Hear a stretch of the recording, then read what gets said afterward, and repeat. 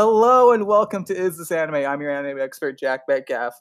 And I'm the guy who knows nothing about anime, Malcolm McLeod. And joining us is special guest Andrew Parker. Andrew, how are you? I'm doing great, guys. How are you? This is awesome, man. You're a cool dude because, this whole thing started. We have a mutual friend. I mean, not even like, I'm not even sure how much I can call him a friend. Tim Banks, a person who I met in LA like 8 years ago. And it just happens to be in my algorithm still on Facebook. He's just, he's a cool guy. If I ever went back to LA, I would meet him again, for sure. I would definitely call him up. But yeah. I loved him. He was my first roommate when I moved out here. We both lived in like this horrible artist hostel in North Hollywood, and he was like my first like LA friend. Malcolm, I met Tim before I even met you, man. That's how long ago. This was when I was like first doing improv in like LA and stuff, and like Tim was 25, and back then I was like 21 and shit. So again, time is a flat fucking circle, and now we are here. That's just how it works. Now we are here. Yeah, it's funny. So Tim had like mentioned on Facebook that he wanted podcast recommendations or some shit, and so I cheekily plugged my own, expecting Tim to say he wanted to guest on it, but he did not. But instead, you did, Andrew. So that's like my move. Anytime like I see anybody say like, "Oh, I've got a podcast," if it's like in the vein of shit that I'm interested, I would just immediately demand that they have me on as a guest. I don't even ask. I just say, "Have me on your show."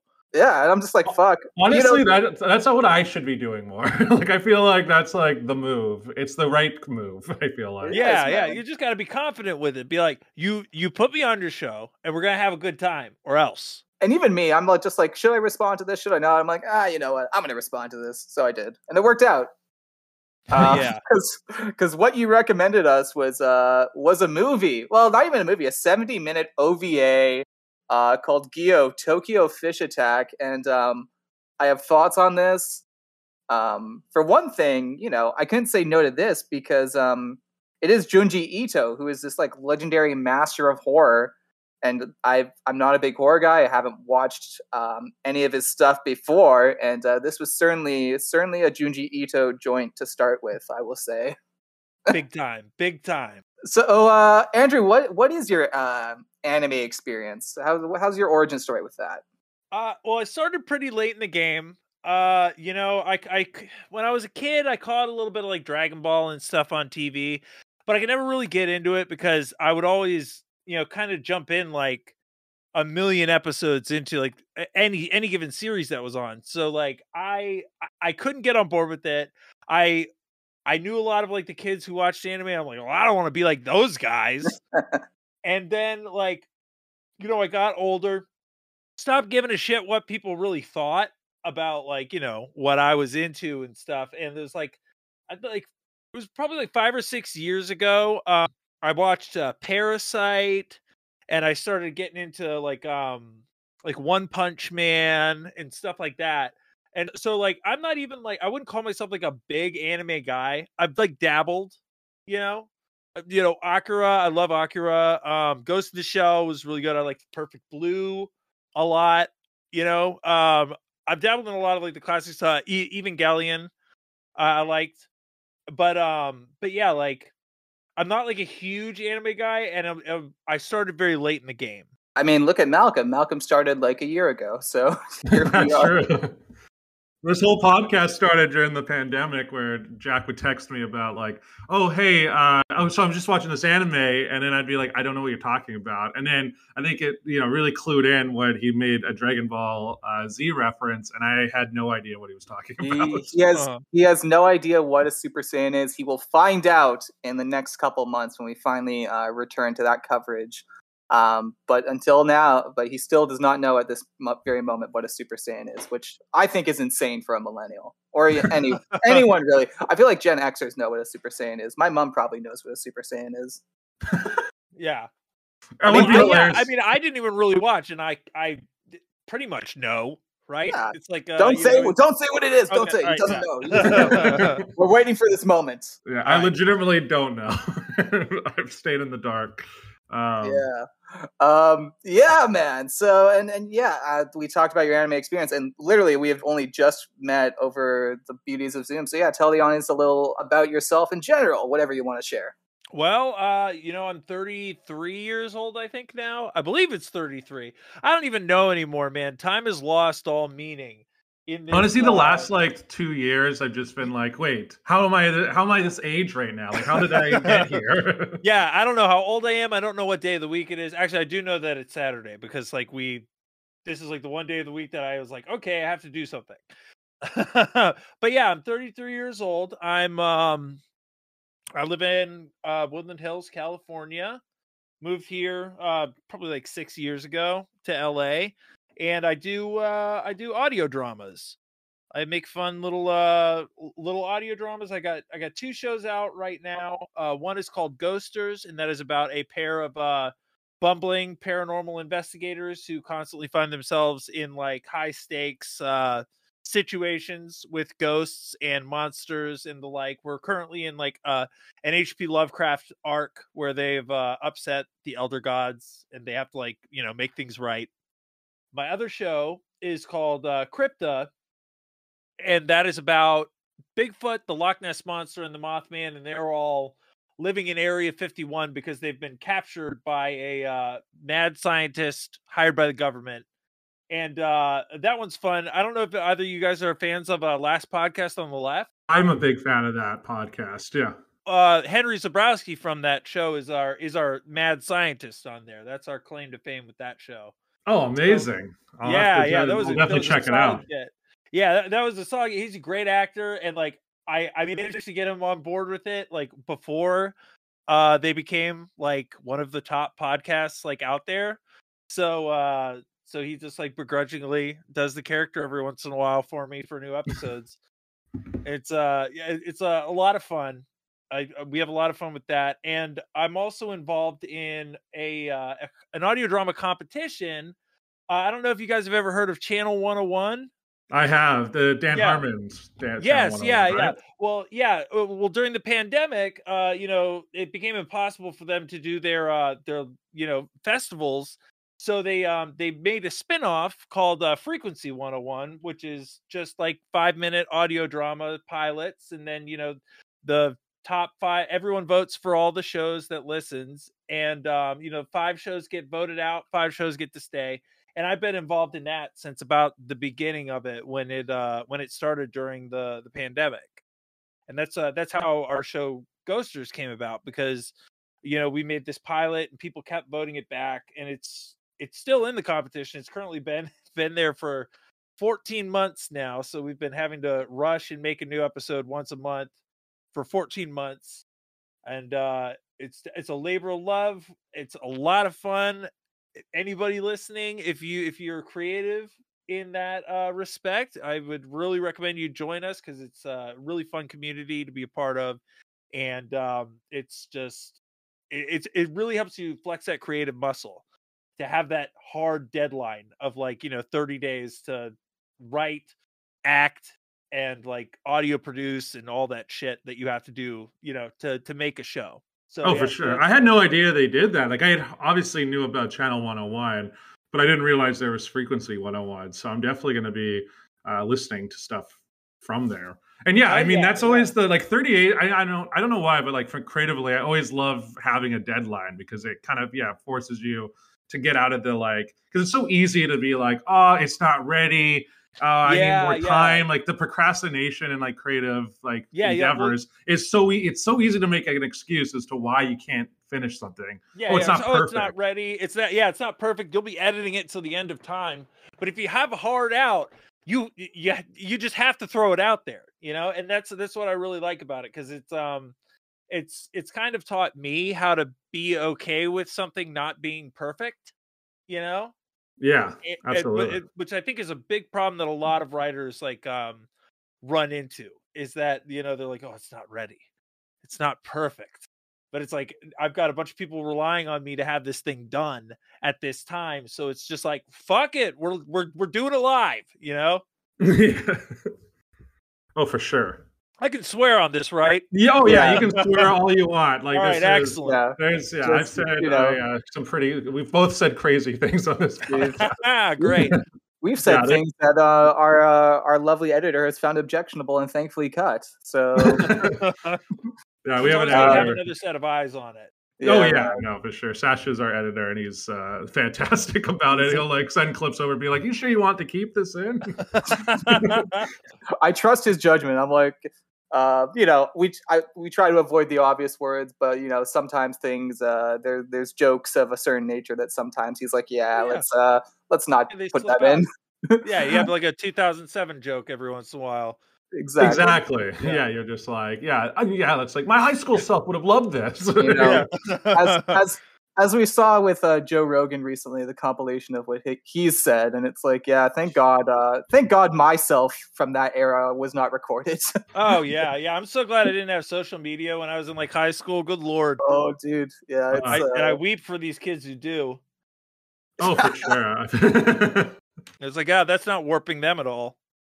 Oh my God! I just saw like a tweet where it was like, I loved growing up with the internet in the early 2000s. I played Flash games. I took care of Neopets. I saw a beheading video when I was 12. I made friends on MySpace.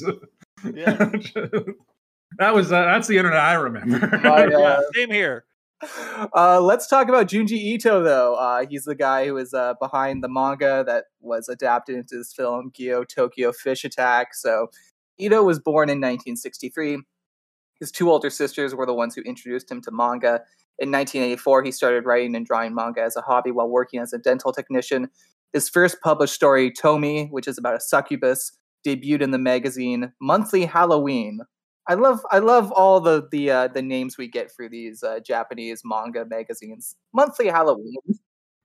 It's Halloween every month. That's so delightful. That is quirky and fun. I do like that. But I would subscribe to that, I think. Monthly Halloween. There's a guy I follow, Nick Lutsko. He makes a lot of funny music videos. He's the king of Halloween. I don't know, Malcolm. You've seen some Nick Lutsko videos I've showed you, haven't you? Yeah, you've showed me on the. Yeah, he's the king of Halloween. He would love Monthly Halloween. But yeah, Tomi was a big hit. It ran for 16 volumes and spawned 12 live action films and had a series. Yeah, there's a lot of Tomi. They're Japanese live action films, but I did not read any of Tomi yet. I saw a bit of a summary. It's definitely got. You could tell the people who made the movie The Grudge probably had some influence from that visually. So yeah, it seems like something really cool. But they haven't turned Tomi into an anime, just live action. So yeah, I believe that there was like recently there was a Junji Ito collection series, and I think there might have been a Tomi OVA. I think at the end of the whole series. So yeah, gotcha. I believe that there was, although I'm not sure if it came out or not. But not like a full blown Tomi exclusive series. Like yeah. Gotcha. Good to know. Thank you for correcting me. It's called the Junji Ito collection. Yeah, I guess it is a collection of OVAs.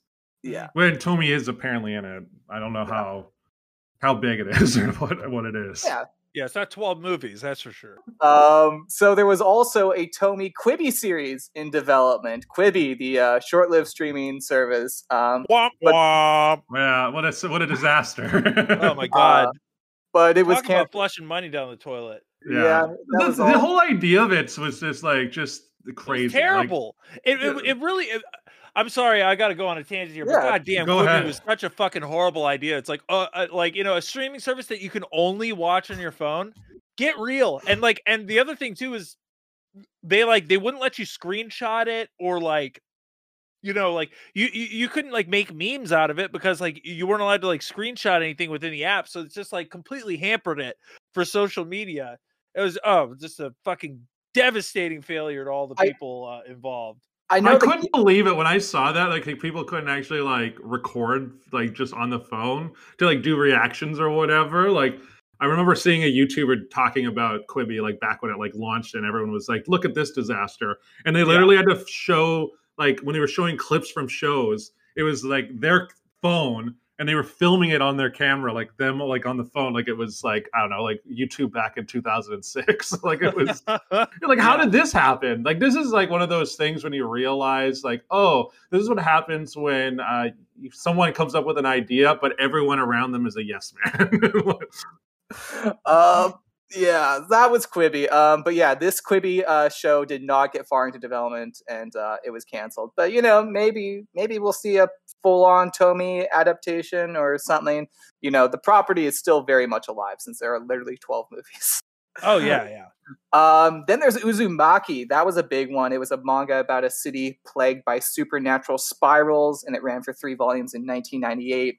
That got a live action film, and there is an upcoming anime coming out in October 2022 that's going to debut on Adult Swim. So I know a lot of people are hyped for that. Yeah, that's one to look for. Like we said, there was a 12-episode anime anthology called the Junji Ito Collection that came out in 2018. And yeah, this film we're talking about, Gyo Tokyo Fish Attack, is an adaptation of his 2-volume manga from 2001. He said this was influenced by his parents' experiences during World War II. And knowing that, I watched this movie thinking, okay, there is a World War II connection towards the end, but I'm not sure. I guess horrors of war, but I'm not sure what the themes are of this fucking movie. Yeah, it takes a while. I was like, there was a moment where I was like, are they even going to try to explain what's going on? Like, it just. Like the whole thing is, just starting off, it's like, oh, it's gonna be like some sort of slasher movie, and then it just keeps getting weirder and weirder until the end, where I'm just like, that was it. That's what I just watched. But I kind of loved it. I gotta say, I was enthralled by it. Yeah, well, it's a classic fish out of water story. It really is right there. Oh man. So, aside from his horror work, Ito authored an autobiographical manga called Junji Ito's Cat Diary, Yonen Mu. And this is about the story of the humor is derived not from the behavior of the cats, but rather the owner, J-kun, who is basically Junji Ito, because it's also a manga author who does horror. And it kind of uses Ito's horror work to act as a parody of them in the manga. So, I hope they turn that into an anime, because I would love to see that. That would be really cute. What's that one anime? Cinnamon something. It's the fucking one where it's about like dogs and they're like feudal leaders that have been like transported into the future and they're like dogs now. I don't know that one. Do you know what I'm talking about? No, oh my god. It's like it's so cute, but it's also like it's like it plays it very serious. And it's really funny. Oh God, what is the name of that? Hold on, I've got to look it up because it's an off the wall like thing, but it's it's a very cute concept, and it's very very Junji Ito to do something like that because he's the more you like learn about the guy, the more wholesome he is, and it's just like he's like the exact opposite of the horror stuff that he creates.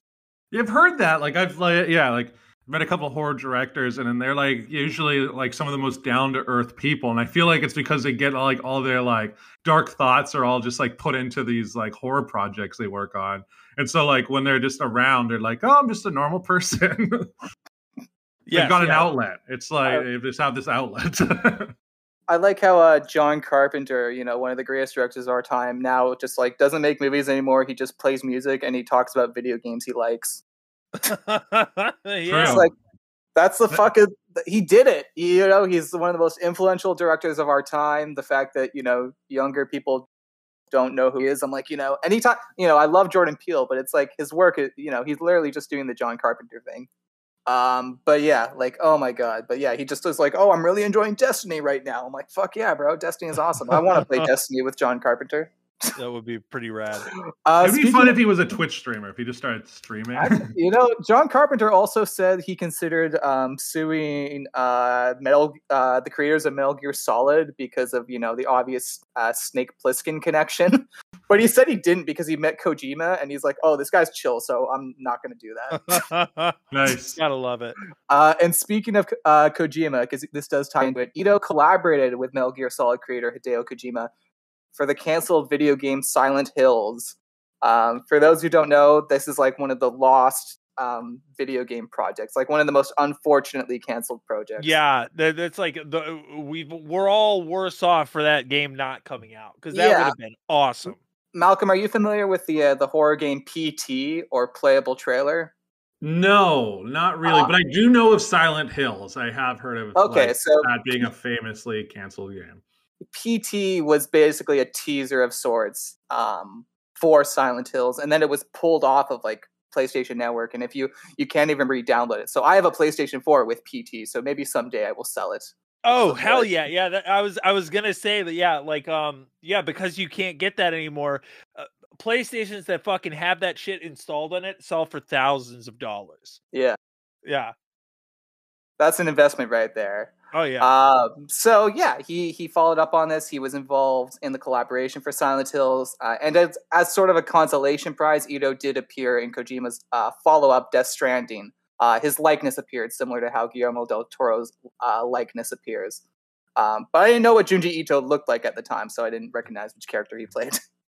But yeah, he's in Death Stranding. So if you Google Junji Ito Death Stranding, he's in it. It's likeness at least, so that's neat. That's cool. Yeah, and you know, who knows what Kojima's working on next. It'll get revealed and then released within a year because that's just how he works. So we'll find out. That's the end of my Ito history segment. So let's talk about the movie, because this was a movie, guys. It's a doozy.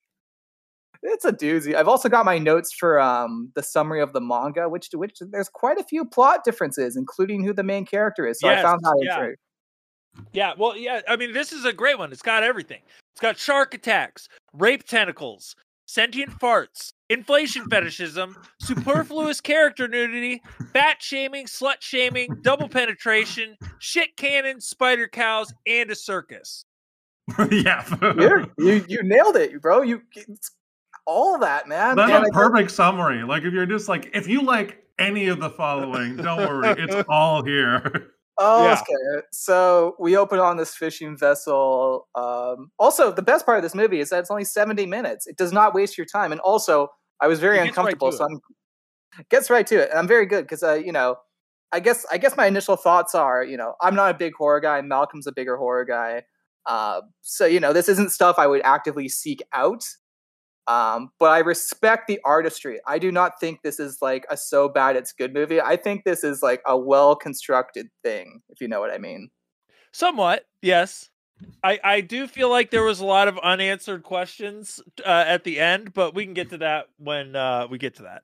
Yeah, I mean, I don't want to say like this reminded me of like, I don't know if any of you either of you had watched like those old, like, do you remember like the Asylum? They were like this company like makes all the mockbusters. Like they when Transformers comes out, they make Transmorphers or Snakes on a Train. I mean that's it features one of the best endings in film history, which is the biggest snake ever. Clearly rendered it with such high quality CGI that the snake eats the train. It kind of reminded me of like, this was like the Asylum version. Also, Asylum famously made Sharknado, but this kind of reminded me of like an Asylum version of anime. Like it just like, there was just enough there where I was like, like they're just throwing it out there, but I like enjoyed it. Like I enjoyed almost like how it like, I don't know how intentional it was or not, but just like almost how schlocky it is. I think it's definitely by intent. I don't think this is like an accidental thing. I think there's like, again, it knows what it is. And what it is something special. So we open up on this fishing vessel. And then the fishing vessel has these discovers these like fish with legs. And meanwhile, our lead character, so this is the most clear difference. In the manga, the lead character is Tadashi. In the movie, it's Kaori. So that's the most important difference. Because they basically switch the fates of these characters. And I like what the film does with that. Mm-hmm. Particularly because we already see other women suffer far worse fates. Oh, yeah. In this movie already. In the anime, it's like it follows the guy instead of in the manga. It follows the guy. Oh, manga. Sorry, we watched the anime. We watched the anime. We didn't read anything. Maybe Malcolm read something.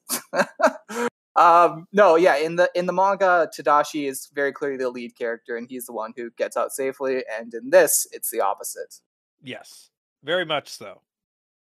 But yeah, I gotta be honest. Like with this movie, I was like, like her like undying love for Tadashi. I was like, on a certain point, I was like, I don't think this feels very earned. like when he's like they discover him. Like I know I'm jumping ahead a little bit, but like at the end where it's like and what he's become, I was just like, oh, why should I care? Like they didn't spend any like the only times we'd seen Tadashi before. You see him in like one flashback for like we 10 see him, seconds. yeah, one flashback, and I think he's on the phone. Like they're having a conversation. He's like, It's yeah, like, you like this noise? Exactly. He's like I'm editing. Yeah.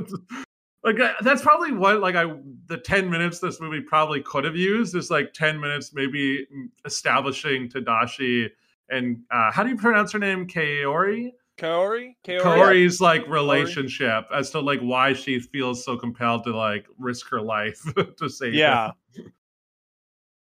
That relationship is definitely not developed, and Corey should have picked the other guy who actually gave a shit. Yeah.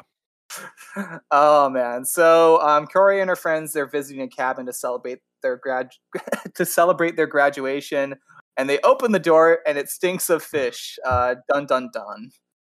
It's also a bold move, I gotta say. Like, I think a lot of times when like any sort of like, because that's like the one thing like movies can't do is like smell. And I always find it's like such a bold decision to really lean on like, oh man, it smells so bad. well, they do illustrate it with the stink squiggles. Yes, I appreciated that. I like that. Like a filter of stink squiggles anytime that the smell is present. And I could smell it, man. Like I'm just like shit. I do not want to be here. I don't want to be in this world, man, because it fucking smells. Like, yeah. Ugh. Yeah, the death stench is it. Yeah, they kept referring to it. One thing I want to say too about these three friends. How are they friends? None of them seem to really like each other that much, and they like none of them share like any common interests. It seems like.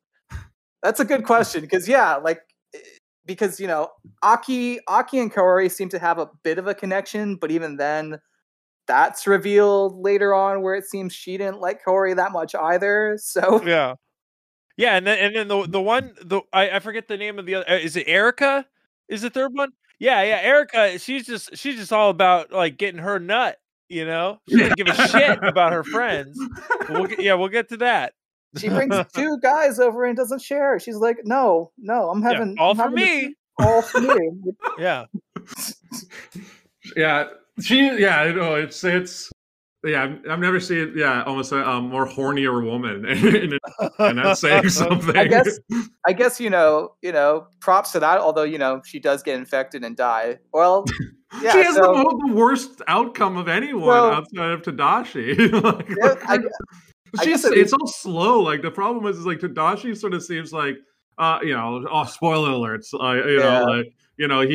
He dies and then he's like in the new device or whatever. But this one, it's like, she's just like that's the slow crawl to like she's like constantly being like targeted by the shark as well. Yes, the land shark. But sorry, I don't know. I just lost my train of thought. I'll pass the baton.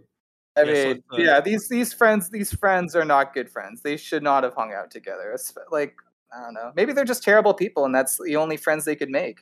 They could be sorority sisters or something. That's how I kind of imagine like sorority sisters being like, where they're like friends because they have to be. Yeah. But anyways, so, they've arrived at the cabin and it stinks of fish. And it turns out that stink comes from a fish that has legs. And the fish scuttles, but they seemingly kill it with a cupboard.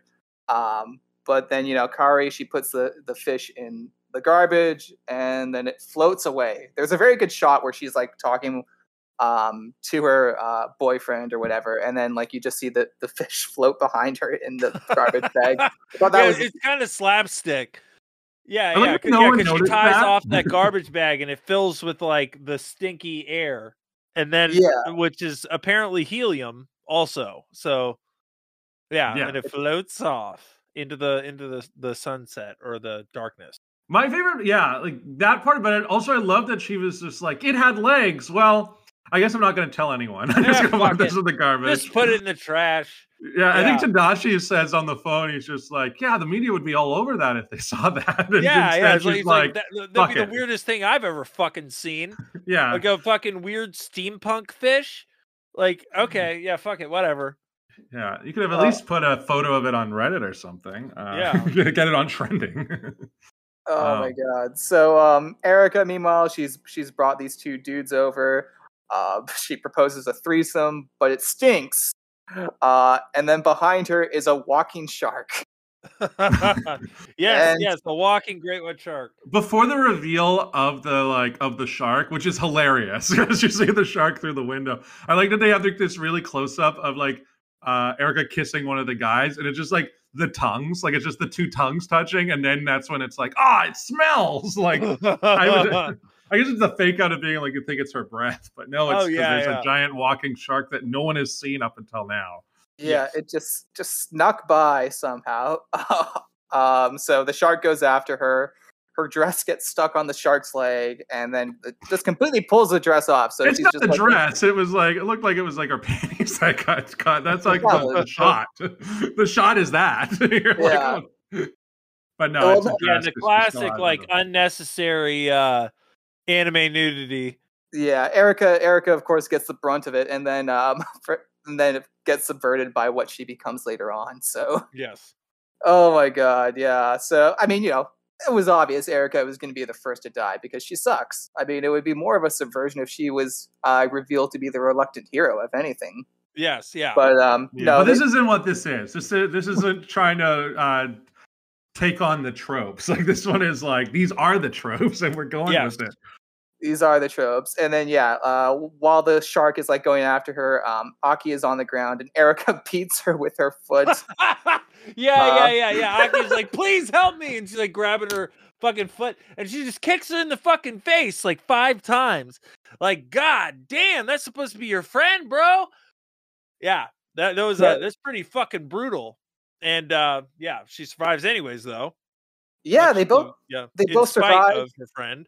Kaori is the savior. She tricks the shark into jumping out of the window, and then it just falls. Which it doesn't even seem like that far of a height either. But I guess sharks are weak.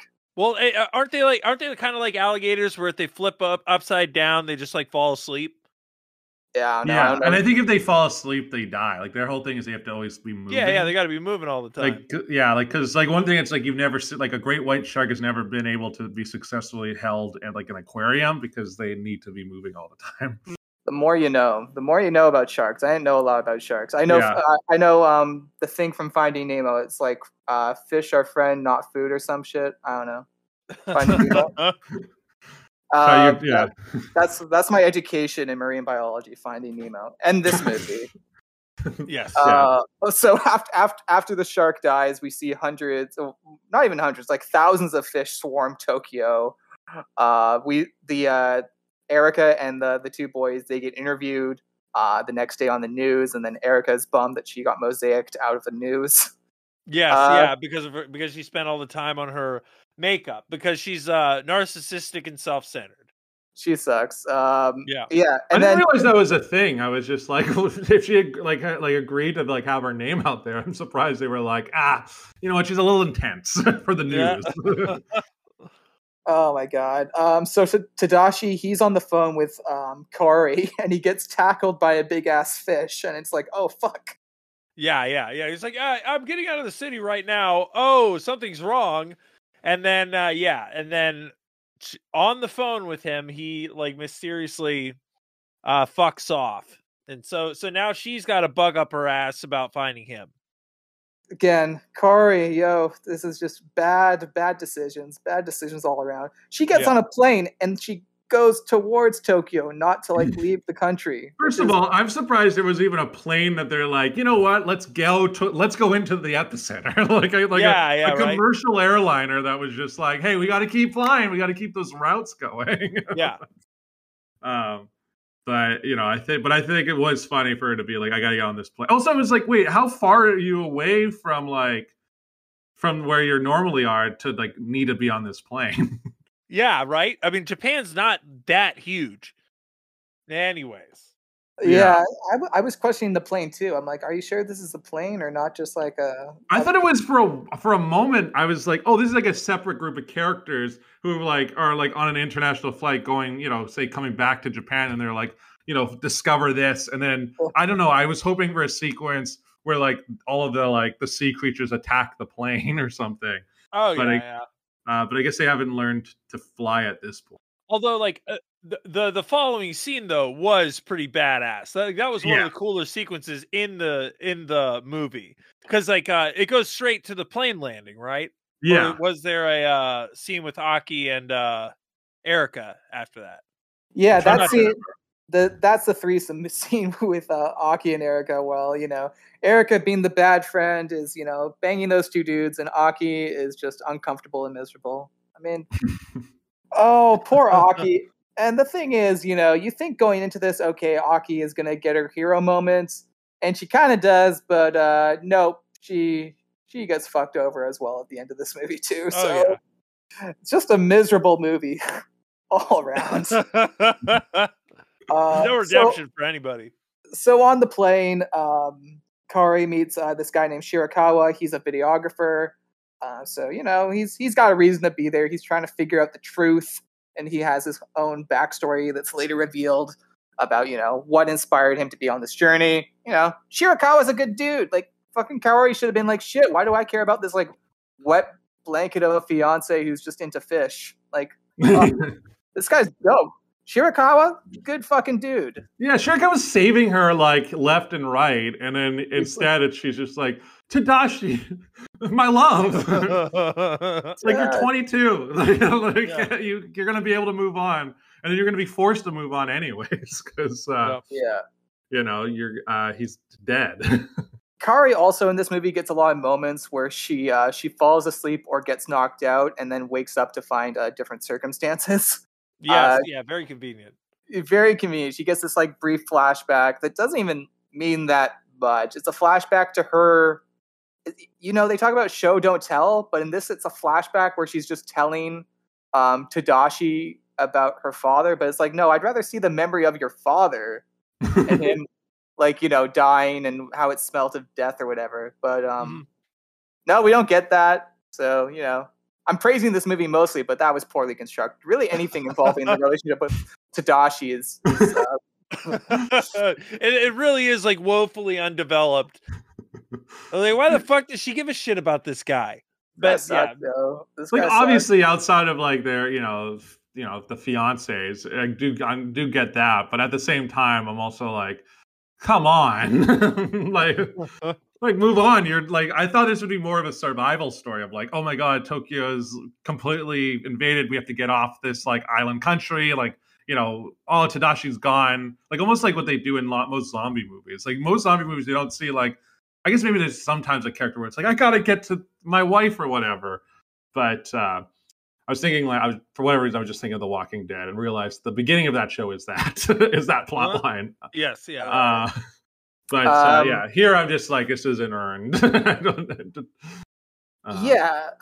back to the Erica plot. Erica throws the boys out because she's feeling sick, and then we later learn she is in fact turning into a fish person or a bloater. What are we going to call these? What's our terminology for this podcast? Man, bloaters? I guess because they're not actually fish people. It's like a general virus. Like a gas bag. They're like gas flesh bags. Yeah, because I originally called them a fish woman, but then we of course later learn what this virus actually is, and it's not entirely tied to fish. It's just just how it starts. So gas bag, I like gas bag. That's a good one. So Erica is slowly becoming a gas bag. And then Shirakawa was about to split up with Kaori, but he gets a text that reveals this picture of a scientist and also Tadashi. So he's like, shit, I should hook up with Kaori because clearly she's going towards where I also need to be. So he hooks up with her. They go on a subway. Kaori passes out yet again, and the subway crashes, and we see a fuck ton of dead people. It's wild because she goes from a plane crash to a fucking subway crash. like she's having a bad day. Oh yeah, and then she slips on all the blood as well. Like that. When they reveal she's like running. First of all, Shirakawa is able just to traverse to the truck like easily. It's like you're like, oh, like there's nothing, and then she's doing the same route as him, and she just wipes out. Just wipes out, like in blood. Yep. And then she's screaming as if she hadn't seen the bodies before this moment. You'd be able to smell it, Well, I guess I don't know. would you be able to smell it if like the smell of the fish Oh, overpowers it? yeah, you know what? Maybe not. But But at a anyway. certain point, shouldn't like it all just blend together? Like you're just like, oh, everything smells awful now. Yeah, I guess it would. But also, I was kind of surprised by the death stench. I was surprised because I almost thought those people should have started bloating up. Like I was like, isn't that part of the virus? But I guess if you're just murdered, you if you're just don't get to torn limb to reanimate. limb. Yeah. So they get off the train. They get off the train. There's more attacks. There's a shark person that tries to fuck Kaori, and oh yeah, is that the squid? That's the squid, right? The squid's my favorite. Squid's fucking dope. Yeah. Well, it's funny because like the squid like cops a feel, but it's like a tasteful amount of tentacle groping. It was less than I expected. That's for sure. Yeah, I thought they would lean into it. I was like, there's the tentacle porn, and go for it. But they're like, no, we gotta be tasteful with this. Yes, yeah. Because Kaori is pure. That's kind of how it is. Erica is the one who is impure. So that's true. Yeah, she's getting her just desserts for being a Chinese finger trap. Yeah. So I mean, the octopus. So it's again, I don't know marine biology. So we're so used to like seeing fish and sharks. I'm like, oh yeah, squids are marine biology. Like yes, so, yeah. So therefore, yes, there would be squids and other. I'm actually kind of disappointed because the movie moves further towards the humans gain infected and stuff, and I was hoping to see more. There's so many deep sea creatures, so yeah, it's actually kind of disappointed the movie didn't go all the way into monstrosities. Yeah, I think that's why I'm mad at the Tadashi storyline, right? Like I wanted it like if this was more of like we got to find like the one boat to get out of here, and then you're constantly encountering like more evolved like sea creatures that are coming out of the sea, like with these like walking stilts or whatever they are. Like that's for me seems like the more interesting idea. But instead here it's just all of a sudden you start seeing like the bloated like the green gas bags, and at a certain point they lose some of the like horror element to them when they become too much. Like watching like Erica turn into it, it's pretty horrifying, and then like the Tadashi reveal is pretty horrifying. But like once we get to the circus, I was like, I'm like, first of all, I'm like, this circus should have been like established before this. Like at no point has there ever been like a hint of like, oh, there's like a group of people who've lost their minds and they're a circus. It just sort of starts happening as later on, but we're not there yet. Oh my god. The circus is dope. I see the circus as just, an example of Tokyo going mad. Like that's just kind of. I mean, I love the circus. That's the thing. I actually wanted more of it. I'm like disappointed that wasn't there more. Like that, I thought that was gonna be like the real villain, but instead it's just more of like you said. Well, I think it was explored a little bit more in the manga because I read the manga, but that was like 3 or 4 years ago, and I don't really remember it that well. I do remember Tadashi being the main guy in it, but I also remember they kind of get more into the origins of the death stench. And I think the circus was like a little bit heavier in there, and that's like why they kind of threw it in there. But we'll get to that when we get to that. Anyways, the reveal of Erica and her farts, that's something. Oh yeah. This is where you're like, oh yeah, Erica and her gas bag fart. So, Erica, she chases after. By the way, kind of for Kaori to just be like, I got to get on this plane, and then just to leave Aki and Erica by themselves in that Airbnb is crazy. Well, I mean that's why I say like how are these people like friends? Because Kaori she's just like, well, see you later. You can stay at my fucking at my man's chalet or wherever the fuck they are, like the villa, because that was like her boyfriend's or her husband, fiance, whatever, his place. But she's just like, all right, see ya, I'm out. Peace. Yeah, I gotta get on a plane. Like it's not even just like I'm just gonna go out into town. It's like I'm going and I'm not bringing any bags. Like I just gotta get to Tokyo. Yeah. So like it is kind of wild to have them like just like have this storyline by themselves, because it took me a moment where I was like, wait a minute, just got left behind. And the storyline doesn't really have much of a point with the whole Aki Erica thing. It just kind of ends. I mean, you know, they're. I think it's more that Erica is supposed to show like the transformation of someone from like human to becoming a gas bag. I guess that, but then, you know, Aki gets her moment where, you know, she gets to beat up Erica and call her out and say she's a terrible friend, and, you know, I'm like, yes, queen. But then there's still a bunch of stuff where, you know, Aki is trying to escape, and then the movie seemingly kind of starts to portray her badly. That's how I felt. That's how I felt. I felt the same way. Like, yeah, it seems like she almost gets a redemption arc, and then she just like completely just throws it away. Yeah, and then, you know, I mean, let's just like kind of get to the end of that so we can just focus more on the other stuff. But yeah, so Aki's being chased by Erica. Well, she kills Erica, right? Like, well, she doesn't. She doesn't, because they're like bloated. So it's like, well, she kills Erica's that person. Erica's like, please help me, I'm all fucked up, and I'm ugly now. And she's like, oh, you're ugly now, huh? Yeah, I'm the fat one. Yeah, now you know how it feels, huh? And then she like kicks the shit out of her, just like Erica did to her when the shark was there. And you're like, yes, queen, you go, girl. You let her know, because she's a fucking terrible friend, you know? Because I think you're supposed to feel more bad for Aki. You're not supposed to feel bad for Erica, you know? And so, like, you're like, yes, kick her ass. She sucks. And then I forget what happens in between that. Yeah, I think the movie just kind of subverts. Well, they like cuts to like her, like Aki kind of being chased, and like, and then they're like in the alley. And now, like, is that the first shot when Erica like gets put on one of the spider leg things? Yeah, exactly.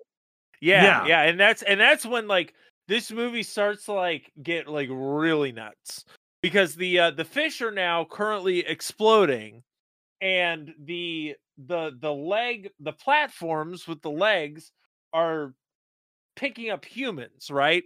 And like so there's like these tentacle things that shove up your ass and they shove down your fucking mouth, and then now you're a gas bag, and the gas is powering the fucking steampunk legs.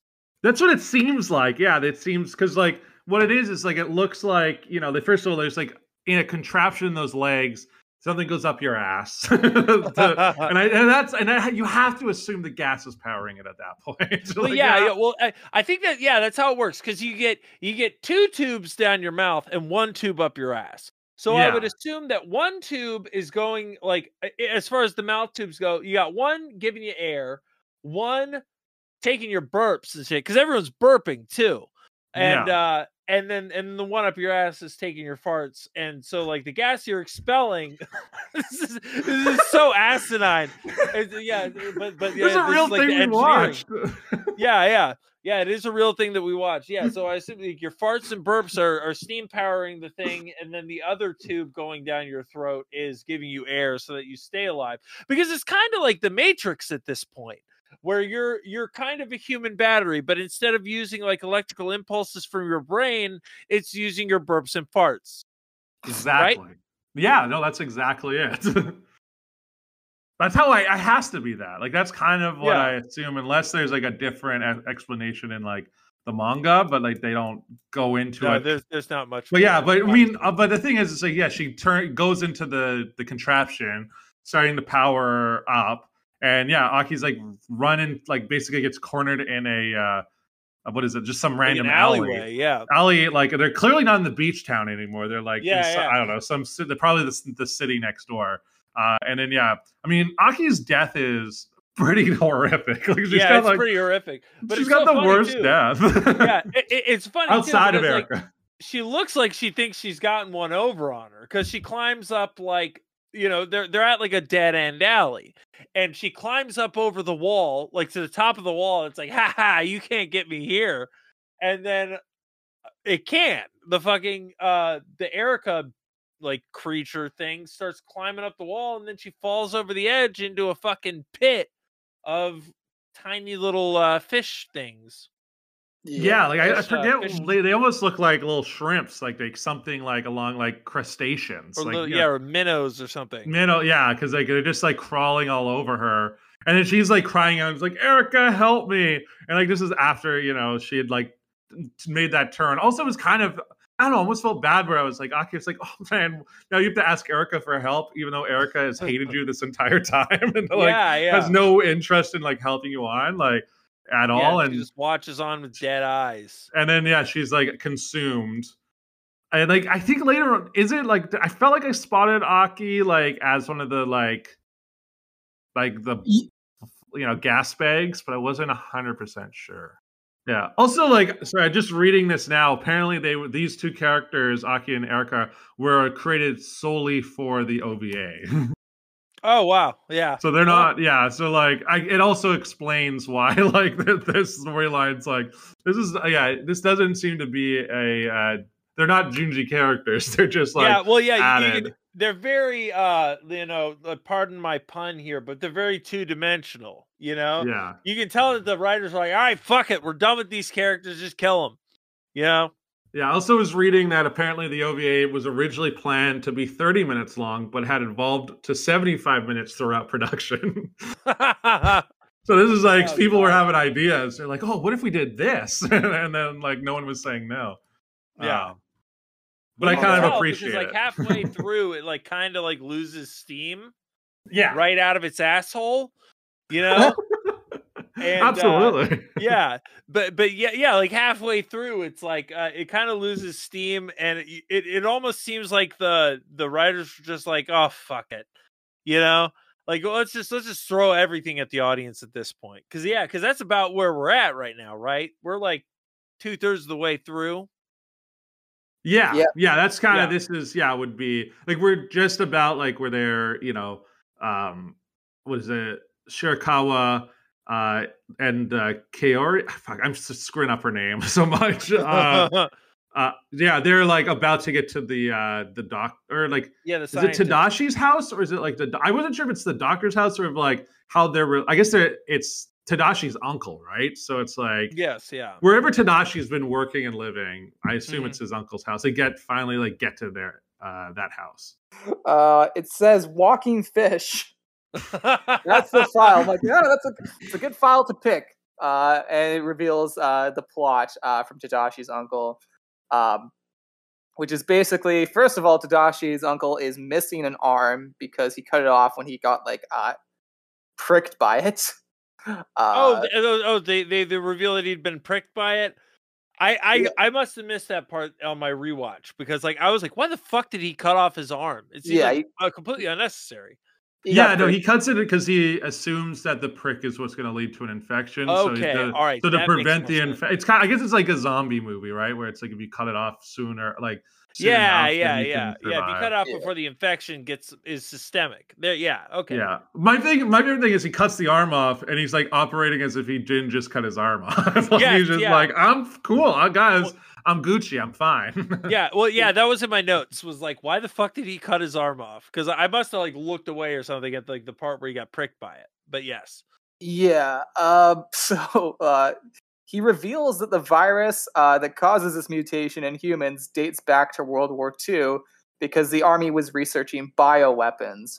So there's your answer. Army bad. Pacifism good. So that's the message. When you're waiting for that World War II connection, it does come, because it was at this point in the movie where I was like, are they even going to try to explain what's happening? God, Japan just loves bringing it back to World War II, don't they? Yeah. All their horror stems from that. So they go probably rightfully so. Yeah. So they go into the basement. They finally see Tadashi, and he is a bloater, and he's on this walking machine that's different from the other ones we've seen because it was created by Tadashi's uncle. Tadashi's uncle, who is the worst human being alive. Him and Erica should, they should hang out, I guess, as bloated people, because they're just fucking terrible. horrible people. Yeah, they suck. He's made his nephew this walking machine, for the purposes of science, of course. Is there any more to that? no. And Shirakawa says, "You're weird." Yeah, that was kind of one of my favorite lines. That was my favorite line. It was like, yeah, he's fucking weird. Thank you for saying what we're all thinking. Oh my god. No shit, Sherlock. I also love how pristinely clean his lab is. Like, it's just like they're in this like basement that's like kind of grungy and it's like locked.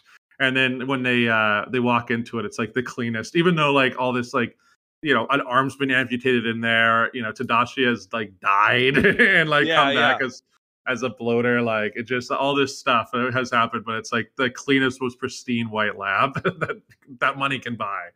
God. I guess, you know, the good doctor had to, you know, was cleaning in between waiting for Kiori and Shirakawa to show up. Yes, yeah. Because he acts as if he knew they were going to show up at some point. It is kind of weird how he's just like chilling there waiting.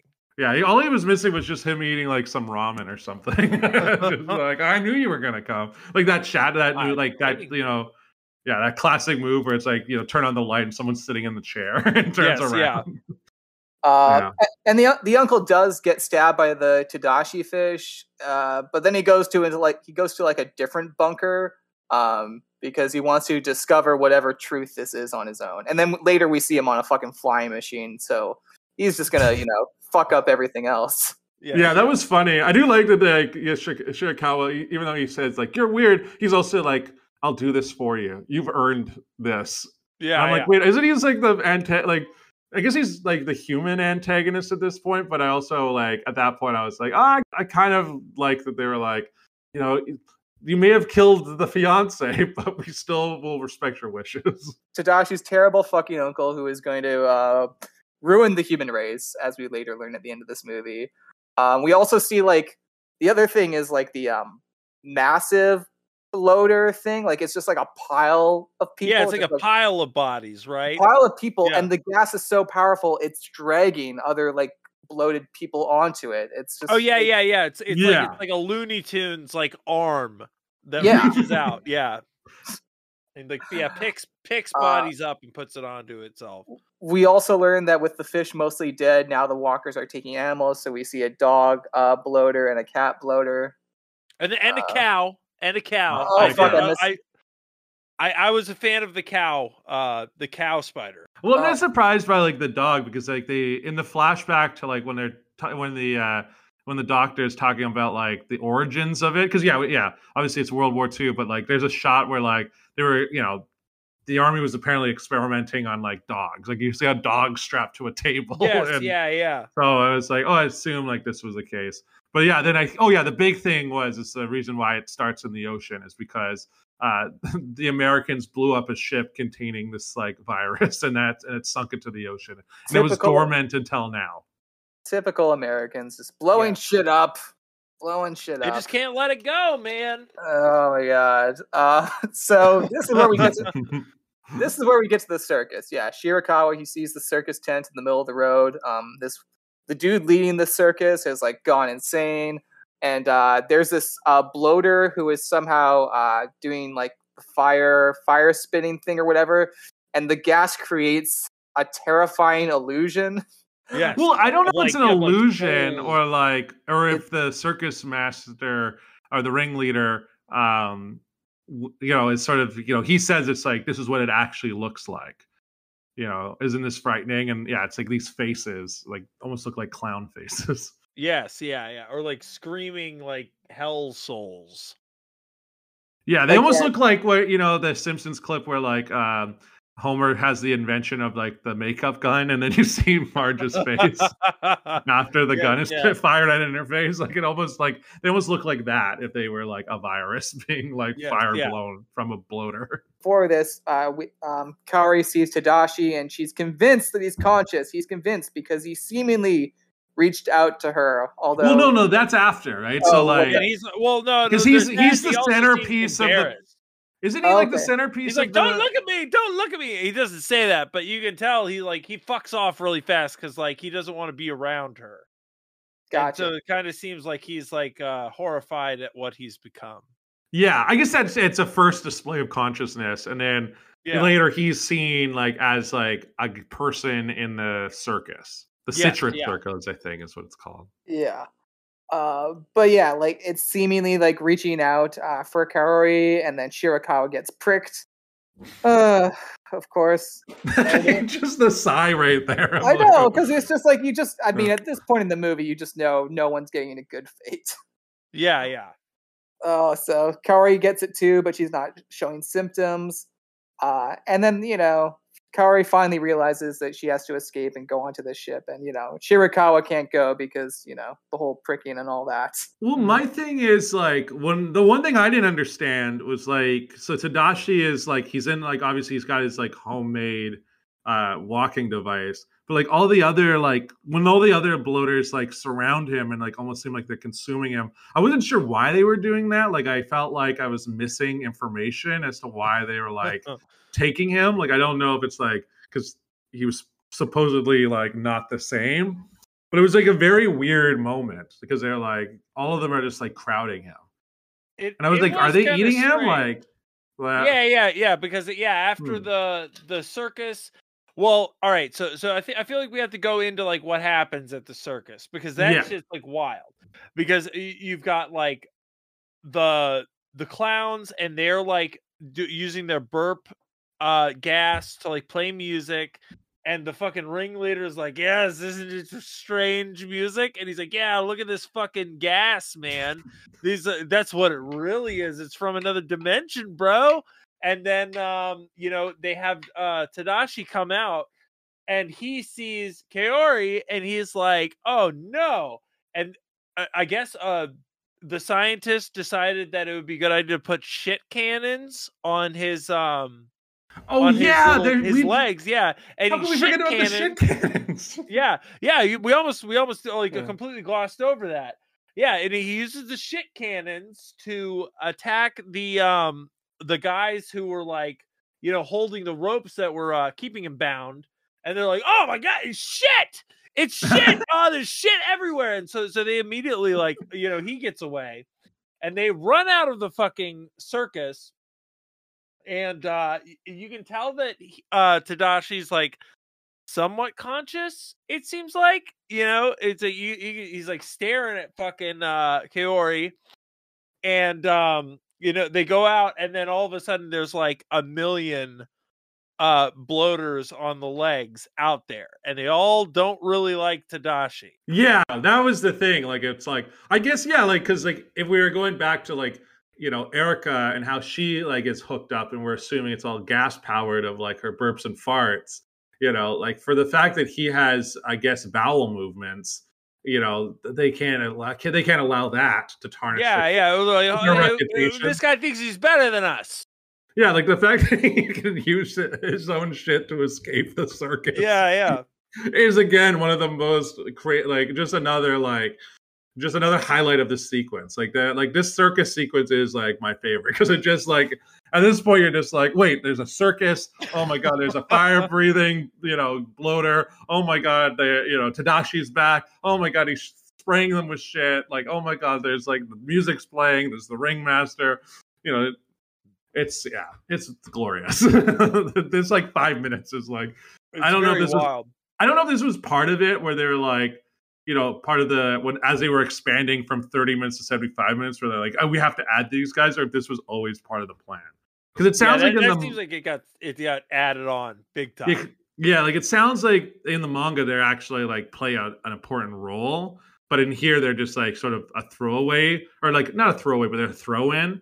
But I don't fully mind it. All right, we want to have this part, but like we've only got like $10,000 for the animation department, so we got to like cut it down a lot, Yeah, this is like a classic one of like, you should have killed, almost like kill your darlings, but then you decide to save your darlings instead. Yeah. Because I could easily see someone from like the manga publisher being like, "Where's the circus? Like, you got to add the circus." They're like, we have to like kind of explain this. The fans a little bit of sense. The fans of Goyo Tokyo Fish Attack need to be reminded of the circus. Yeah, Kaori, she gets on the boat, and then we see a montage of the bloaters taking over other major cities, and you're like, oh shit, so this is how it ends. Humanity is done.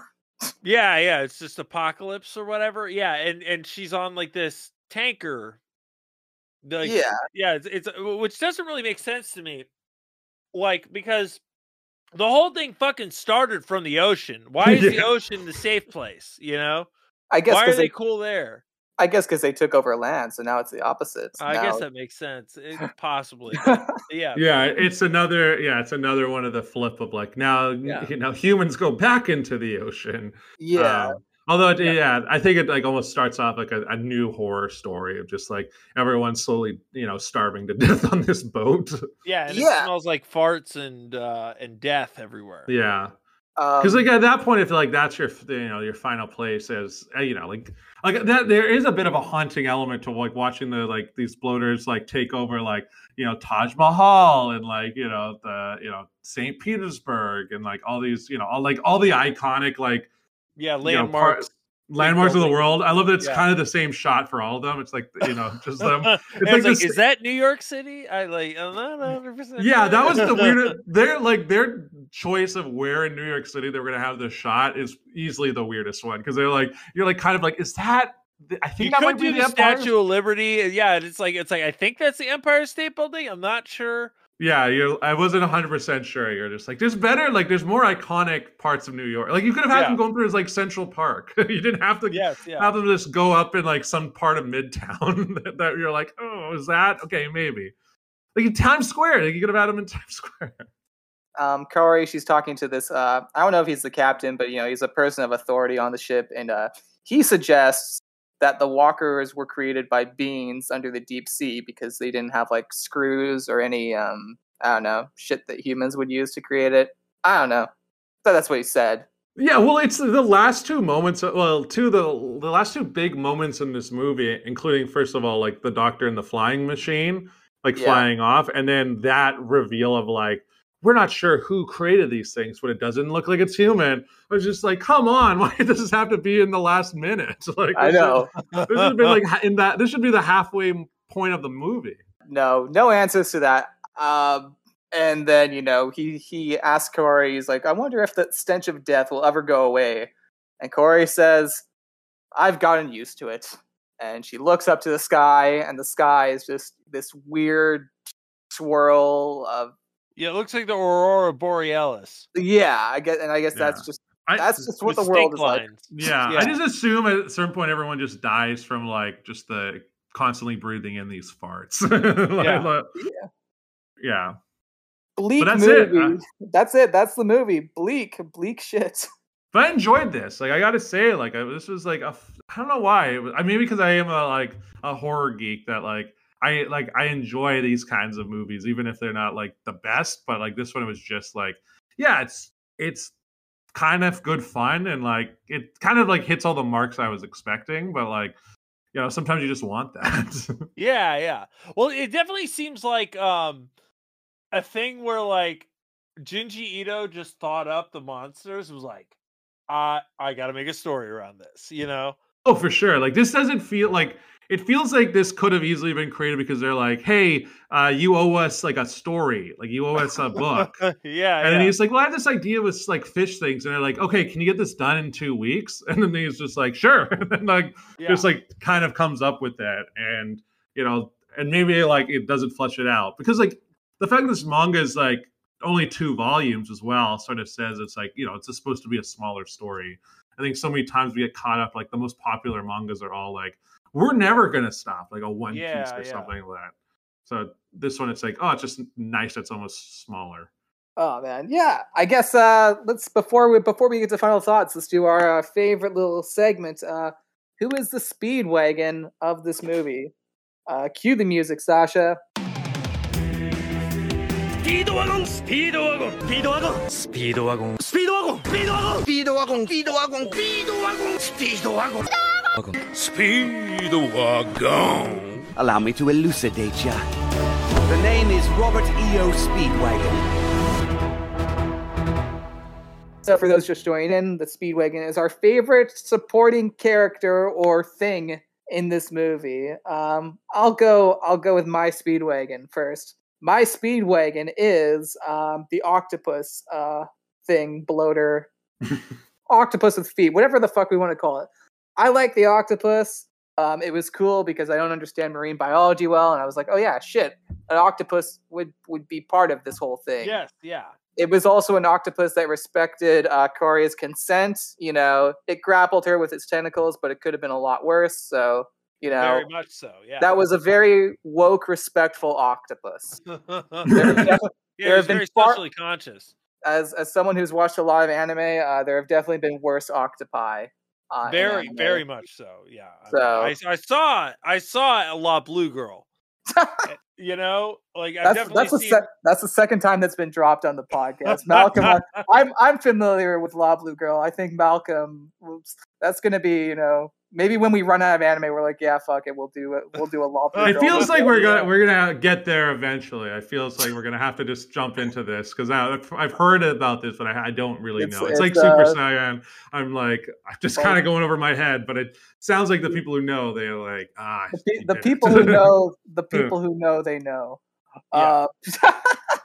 But yeah, no, very, you know, that was a good octopus. I liked it. Who's next? Who's ready for their Speedwagon? Oh yeah, I'll go. I think my Speedwagon's gonna be. I think it's gonna be the circus. Like I think it's gonna be like probably the Ringmaster. Like just like that part of the movie when it like shows up. I was so was not expecting anything like that. Like that I was just like, I don't know why. I was just like, I'm into this. Like this 5-minute sequence that, you know, whatever this is. Like I said, I didn't have any like knowledge about the, you know, the manga before going into this. I'm going to be honest. I thought this, like, I was kind of nervous going into this. I thought this was going to be something like along the lines of like that time I got reincarnated as a slime. I thought it was going to be some sort of children's story. I was like, oh, like a fish. I think about fish. Like that was going to be about a boy and his fish happens to be like something that like walks and talks. So for this to be like a horror story, I was, you know, kind of surprised. But yeah, this like the circus, like the Ringmaster, I was like, what the fuck is happening? But I was like all for it at that point. I was like, all right, so this isn't just going to be like a, you know, tried and true like horror story of like fish going out. It's like the fact that this starts as like, you know, kind of classic slasher and then becomes sort of this like weird like extended like lovers coming back together rom-com almost to like end with this psychedelic circus. I was like, yeah, I think my Speedwagon is just going to be the gas itself. You know, it's mysterious. It shows up out of nowhere with no explanation. Like when we do receive an explanation on it, it's murky at best. Yeah, I was gonna say the explanation's not even an explanation. It's just like, hey, the war, guys. Remember the war? Like, remember World War II? It's because of that. All right. Anyways, let's go back to what we were doing. Yeah. It leaves you with more questions than answers. You know, I'm pretty sure at the end, like, there's like an alternate. Like, you know, like they're like, oh yeah, they say that it just kind of showed up on the bottom of the ocean, which like almost contradicts the origin story, which is brought up by the scientist like earlier. So it's so utterly mysterious. And I remember it's like explained a little bit more in the manga, but it's still just this mysterious like sentient entity, which also it's like it also raises the question like, what is its purpose? What's its end game? And who's the real master here? Is it the machines or is it the gas? Because the gas powers the machines. And like, is the machine doing the gas's bidding or is the gas doing the machine's bidding? Yeah, because they explain the machines. Like, I think that's the big thing is we kind of get an explanation for the gas. Like the gas, like, but I was like the machines. Once you're like, because yeah, the whole like, I don't know, lure of it was the fact that like, oh, these, you know, animals have these legs. Like, you're almost expecting some sort of, like mad scientist who's like, I've been in my lair, you know, turning fish into, you know, walkers or whatever. Yeah. But the fact that this never like get any answer on that shit. Like, I guess they just showed up, man.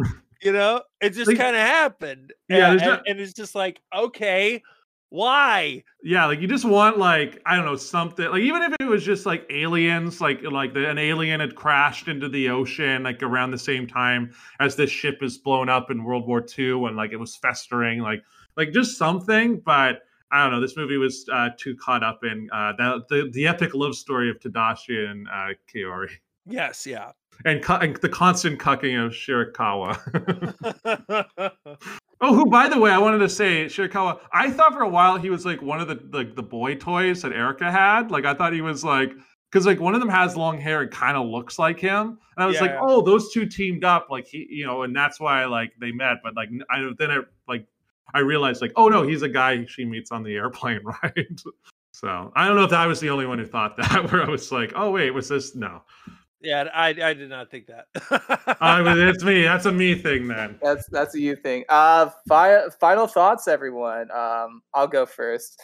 Yeah, this movie. Again, I'm not big into horror.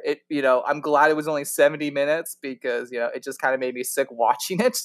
But I don't think it's bad per se. I think it's like a well constructed B movie. There's of course obviously the love story is garbage. Yes. Very so much so. There we go. And there's, some questionable things. The treatment of, where the Aki plot ends up going is questionable. But I think this is, that's the thing. I love it when these movies are short because they don't waste your fucking time. It's 70 minutes. You'll see some weird shit. It might not be for you, but, there are Netflix episodes that are 10 minutes shorter than this and much less happens. So, yeah, it gets my vote. It's a weird oddity that doesn't waste your time, and you'll be like, shit, that was fucking weird, and I'll never see anything like that ever again. And yeah, I'm curious, but also dreading watching the Junji Ito collection, because I'm sure there'll be stuff that just makes me want to vomit. That's kind of just how I imagine all his work. I mean, definitely, yes, but I will say this is the weirdest one of all of it. And it's so strange that it's like the first Junji Ito story that's been turned into like an anime. It is very weird because like out of all the ones that like I've because I've read a lot of his manga, and it's like that would not be my first choice. No, like it's interesting because like as you said and Drew earlier that like his like other his big manga was turned into like a series of live action movies. Like this is also like this story almost feels like it could have been a live action movie. Like it almost like I think I said earlier like the mockbuster like Asylum style like that's what this feels like. That this could have been. And yeah, it is a weird choice to be like, hey, let's make this an OVA. Yeah, let's give this guy a shot.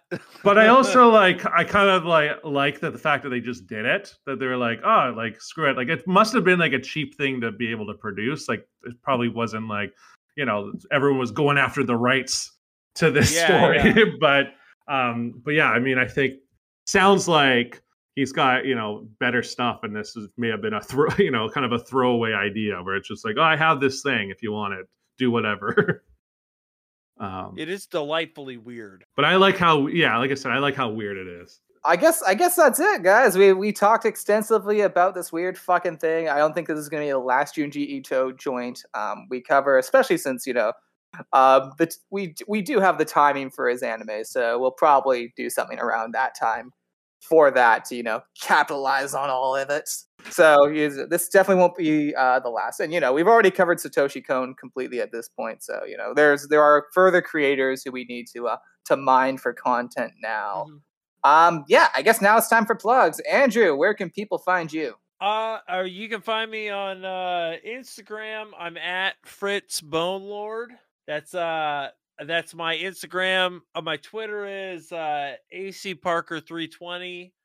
My podcasts are Crypta, that's CRYPTA, and Ghosters. And you can find I do like random shows sometimes on Frequency 101. I believe I believe that the podcast feed is called Frequency 101. I just had a show on. It only lasted 2 episodes, but it was called What Dreams May Come to Electric Boogaloo, and it was a meta sequel to Robin Williams' What Dreams May Come, and the plot was just basically Robin Williams has been sent to hell for the sin of suicide. And while he's down there, he's like, well, this isn't fair. I was a really good guy, you know? And he meets Coco the gorilla down there, and the two of them start their ascent to escape the injustice of both being put there against, you know, what should be better judgment. I was trying to explore the ideas of how, like, you know, religion will condemn you for like the slightest, you know, slight against God, even in the face of doing a lot of good. That was kind of my main theme that I was going for there. But the show got canceled on Frequency 101, so we'll have to see what I come up with next. But are those episodes still up for people to listen to? They are, yes. They're also on my Instagram. And there's other great shows on Frequency 101. There's the one that came in number 1 this month is called Jurassic Fart. Even it's exactly what you think it might be. There's one, it's called The Complete History Dodgeball, which is very fun.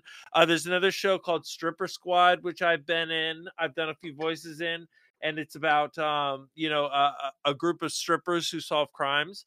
Very very fun stuff. It's I really recommend checking it out because it's off the wall fucking weird like type of stuff, and you know, you don't have to get too emotionally invested in it because all of it's 5 minutes long. So oh, perfect. Yeah, we'll have a link down in like the show notes for anyone who's interested to like go check out any of that stuff. It all sounds great. Hell yeah. You could find me at Only Real Jack M on Twitter, and Jack is Jack on Instagram.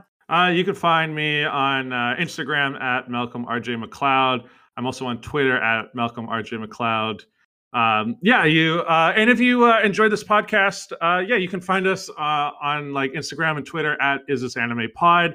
If you enjoyed this, leave us some stars. If you're listening to this on Spotify or Apple, leave us a review. Like reviews and stuff really help a small podcast like us out. And in the past, you know, we've used people's suggestions to help curate episodes of the show. So keep it coming. Like all the feedback so far has been super great. And this is all I can say about it. You know, thank you so much for listening. I think that's about it. Perfect. Thank you so much, Andrew, for joining us on the podcast this week. And remember, ass gas is the only gas for this ass man.